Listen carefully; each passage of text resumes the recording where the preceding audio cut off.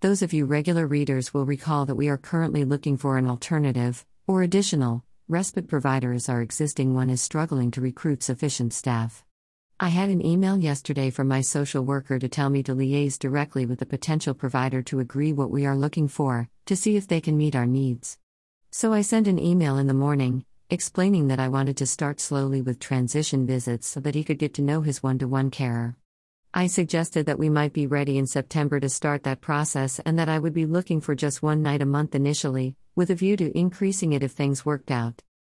But I was totally thrown by her response to my email. Firstly, she told me that there could be no gradual transition visits, that they were not registered for that. They expect Joshua to visit once with us to look around and then to go straight to an overnight stay on his own. That is not acceptable.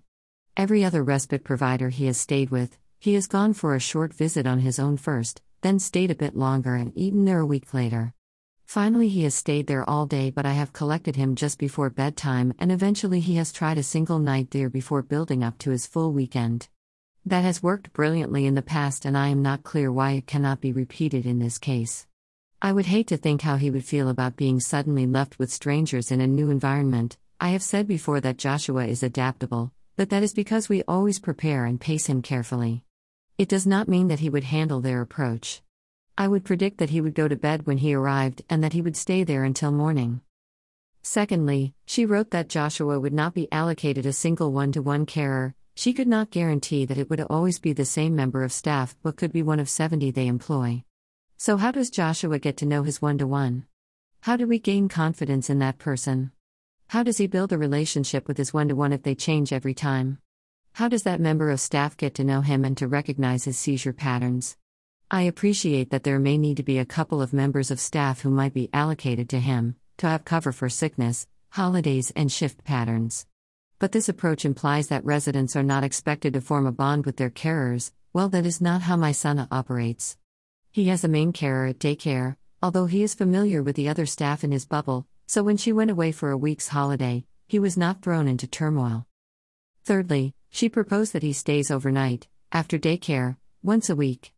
Joshua is exhausted after his day at daycare, being on the go all the time. He comes home and immediately takes his boots off, and after his medication, he goes to bed. He needs quiet and familiarity, and he rests before he is ready to eat his evening meal. There is no way that he would like going from daycare to another institution, rather than his family home. What she suggested makes it feel like they are really only offering a bed for the night, a rest for us, and for him to receive close medical supervision throughout his overnight stay. I was concerned when I visited that there was no fun there, but I see now that they were never trying to offer him fun. They were offering him a bed for the night surrounded by nurses. For respite to work for us, I have to know that Joshua will be having fun too, that it is his break from us, as well as ours from him. This really is not what we are looking for, and I am disappointed that we got virtually to the 11th hour, have already invested a lot of time in visits and meetings, only to find out that it is not right for us. But at least we found it are now, before our request has gone to panel for the funding to be approved and not once he started there. Finally, they book respite on a quarterly basis, so families make their requests in 3-month blocks at a time, so that it can be booked into their diary. While I am used to having a planned schedule, I get the impression that there might be limited flexibility with this provider. At the moment I am able to plan ahead, and as we have lots of things booked in up until the end of August, I could cope with such advanced booking right now. But there are many times when committing to up to 3 months ahead would freak me out and prove difficult. It is unusual to me that the parents request the dates that they want, rather than what I am used to, which is respite telling me when he will be coming in. Both previous respite places had him on a rota, so his weekend came up every 4th week.